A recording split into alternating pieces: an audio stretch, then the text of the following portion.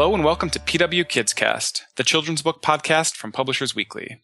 In each episode, we speak with authors and illustrators creating books for children and teens. I'm John Sellers, the children's reviews editor at Publishers Weekly. Today I'm speaking with best-selling author Matthew Quick, whose books for teenagers include Forgive Me, Leonard Peacock, Boy 21, and Sorta Like a Rock Star. He's also the author of several books for adults, including Love May Fail, The Good Luck of Right Now, and The Silver Linings Playbook, which was adapted into a film in 2012 and picked up 8 Oscar nominations along the way. Quick's next book, Every Exquisite Thing, arrives in May from Little Brown, which is sponsoring this podcast. In Every Exquisite Thing, Nanette O'Hare's life seems to be heading down a fairly predictable path. Finish out her senior year of high school and then on to college on academic and athletic scholarships. Then she gets a tattered copy of an out-of-print book, The Bubblegum Reaper, from her English teacher. Suddenly, Nanette finds herself befriending the author, Nigel Booker, meeting a boy who loves the book as much as she does, quitting the soccer team, and reevaluating what she wants or expects out of life. Matthew, thanks for speaking with me. Hey, thanks so much for having me today. So, I feel like I'm kind of doomed to play the role of Nanette, Alex, and some of the other fans of The Bubblegum Reaper in this interview. I'm going to be asking you all these questions like, what does this book really mean? And what happens at the end? I'm going to apologize in advance for that. That's okay. But I am curious, the book kind of starts with this transformative moment where Nanette is given this book that ends up changing her life in some really big ways. I guess personally, have you had some moments or books like that have really stood out over the years? Yeah, absolutely. There's been so many.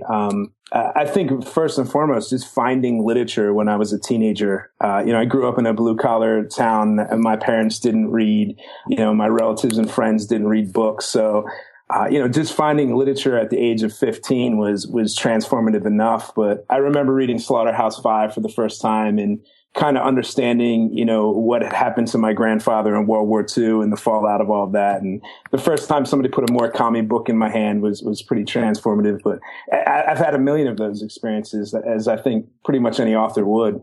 Was that idea sort of looking at how a book or even just words can really affect or change someone, positively or negatively? Was that one of the starting points for this book for you? Yeah, it was one of them. To be honest, one of the kind of jumping off points for me when I was thinking about what I wanted to do was the fact that I was receiving so much fan mail from teenagers and they wanted to know what happened to Leonard Peacock at the end of Forgive Me, Leonard Peacock, and what happens next. And they wanted to know what happened to my characters in Boy 21, and they wanted sequels, and they wanted all of this information from me. And I realized that, while I had put these books out into the world and I thought that they were complete, in my readers' minds, they just would develop this type of relationship with these characters that would go on, and they wanted to continue that, which of course is the greatest compliment you can get as an author. And I appreciated all of those letters, but it also made me feel a little strange because I realized what I was trying to do wasn't necessarily what was happening in the minds of my readers. And so that kind of relationship between author and reader, being on the other side of it for the first time, was what really made me start to think about The Bubblegum Reaper and Wrigley and Nigel Booker. And, there is a scene in the book, I think it's Booker who is describing his own writing and saying, these books are complete. We get to spend this little window with these characters and that's sort of it. Was that sort of your way of trying to speak directly to the kinds of kids who are asking these sort of questions and wondering these sort of things and thinking that about the books they're reading? I think it was more, throwing a question back at them. I think when you're 15 or 16, you have these assumptions about what a reading experience should be. And they're usually formed by what your teachers tell you in school. And, so for me, I think if a teenager reads one of my books and they have all these questions at the end, to me, that's a win just right there because they're asking questions, not only about my books, but about their own world and what people are telling them about their life and about literature. And so for me, I always kind of want to throw that question back. I don't ever want to give or pretend to give somebody a definitive answer. I want to make people think, which is what I want to do when I read literature. One of the things that Nigel says a few times in the book is that there's no such thing as fiction or fictional characters. Do you have personal beliefs on that idea? Yeah, I always state that my books are fiction. That's the first thing people ask me. Who are these characters based on? And the honest answer is nobody and everyone. I think fiction bubbles up from the subconscious, and we wear the mask of fiction. We change all the names. We change the story, we change the plot. But I think any author is fueled by the churning that goes on deep inside, whether it's in our mind, our heart, our soul, whatever, we're always kind of working through problems, and fiction is just one way to do that. And so I think it's, I've often heard people say that in fiction you can be more honest than you can in nonfiction. And when I teach fiction, my students always say, no way, you always tell the truth in nonfiction. And the way that I answer that is I'll say, okay, I'm going to ask you to write an essay about your mother, and she's going to read it at the end. Are you going to tell the truth? And then I said, well, if you write a story about someone else's mother and put certain attributes of your own mother and have that mask of fiction, you can really tell truths that you can't tell in real life. So, I think there's no such thing as fiction. In the book, I think Booker and myself too, I think we want people to question what is fiction, to have that conversation and to really think about it. I don't think it spoils too much to say that at one point in the book, Nanette ends up seeing a therapist, and she has her try to refer to herself in third person as part of an experiment. And you basically take and shift the entire novel from first person to third person at that point in the book. Was that something you've been waiting to try? Something that just felt right for this particular book? Something else entirely? It was just what had to happen in the story. I don't usually outline my stories. I usually just write and see where it takes you. And at that point in the story, I thought that was something that Nanette needed to do. I thought it was something that her counselor would maybe make her do, but it was also a great way to again, like, shift the point of view in the story and to really evaluate what is a first person character and who are the first person characters in our own lives. We think of ourselves as the I, but when we shift that to the you or the he or the she, it definitely gives us a different point of view. I did my thesis, my MFA thesis on Gao Xingzhen, the Chinese Nobel laureate, and he has a book called Soul Mountain that is written in first, second, and third point of view. So I was heavily influenced by that. Now, you also work several poems from the character Alex into the novel. I'm not sure if you've incorporated poetry into previous books before, but when you're talking about the power of words and of language, and especially even, I guess, of fiction to get at a certain truth, do you think that poetry as a form in and of itself has a particular power that you're attracted to? Absolutely. I mean, I love poetry, and when I was a teenager, I used to write so much poetry. None of it was very good, but I think it's kind of an easy access point. Poetry is one of those things that everybody can do, but so few people can do very well. Whereas not everybody can sit down and write a novel. So I think for teenagers in particular, and especially when I taught high school English, it was a great way to get non-writers to sit down and say, all right, write a 50-word poem rather than, a 5,000-word essay. And, I think teenagers are fascinated by song lyrics for that reason as well. And oftentimes, you can get to the heart of feelings very quickly with a good poem or a good song. And I think that's what's so attractive for young readers. And that's definitely how I felt when I was a teenager. Mm-hmm. You also make Nanette an athlete in the book, though she's talented, but not necessarily actually happy doing what she's doing. Not to keep bringing this back to you in real life, but I think you also coached for some time. Did you pull from that a little bit when looking at that side of her character? Absolutely. I coached boys basketball and girls soccer for about 7 years. And one of the things that, I love sports, and, I love playing sports, and I loved coaching. But high school sports in particular, I was teaching and coaching at a school that winning was very important. And going to the best colleges was very important. So there was a huge amount of pressure to get the best grades and to win the conference and to win states every year. And our best athletes that I worked with were usually so relieved when the season was over. And it was always struck me that the star athletes were never the ones who were really enjoying being on the team. There was definitely some notable exceptions to that. But when I think back at who all the best players, and I won't name names here, some of them even, went on to play in college and, made a name for themselves. They never really enjoyed it. And it was always interesting to me because we start playing basketball and soccer. It's supposed to be fun. And then somewhere in our teens, we start dividing all the kids that are really good and saying, you can get an academic scholarship or, perhaps you can go on to play pro. And I would see what these kids would give up in order to appease the adults who were telling them that this was really, really important to do. It was no longer just important to play soccer or basketball. It was really important to win a state championship. It was really important to play for a D1 division. And some of these students who, had played for their entire lives decided not to even play in college because they were so burned out and they just didn't want to go into a gym or on a field anymore. And it was really kind of sad to see these kids who who really had a love and a spark for the game, just see it ground out of them by adults who were quite fanatical about sports. Yeah, there's that moment in the book where Booker says something along the lines of, just because you're good at something doesn't mean you have to do it. And I feel like it's such a powerful idea for a lot of teens or even, any reader really to come up against, because, there's so much that we encourage, find what you're good at and, go after it. But there is a difference, I guess, between, what one is good at and what you actually love, or where your passions really lie. Yeah, that line is actually a friend of mine who lives in the jungles of Peru in Iquitos, whom I met when I took some students down there on a school trip. He's kind of an ex-hippie type, and, I became very good friends with him because he led our tour, and we became email buddies. And when I was trying to decide whether I was going to leave teaching or not to start writing, one of my big hangups was that I felt that I was a very good teacher, and I felt that I was turning my back on a career that I thought was really important. And he said that line to me. He said, just because you're good at something doesn't mean you have to do it. And for the first time, it felt like somebody was really giving me permission not to teach and to pursue writing. And it was such a pivotal moment for me. And I think that's a message that we never give that to kids. We say, if you're good at something, you have to, be the best in America. You've got to take it all the way, whether you're happy or not. And I think that's a very dangerous American, thought or motto, or however you want to put it, that we give kids all the time. Your first YA novel was Sort of Like a Rock Star in 2010, about 2 years after Silver Linings Playbook.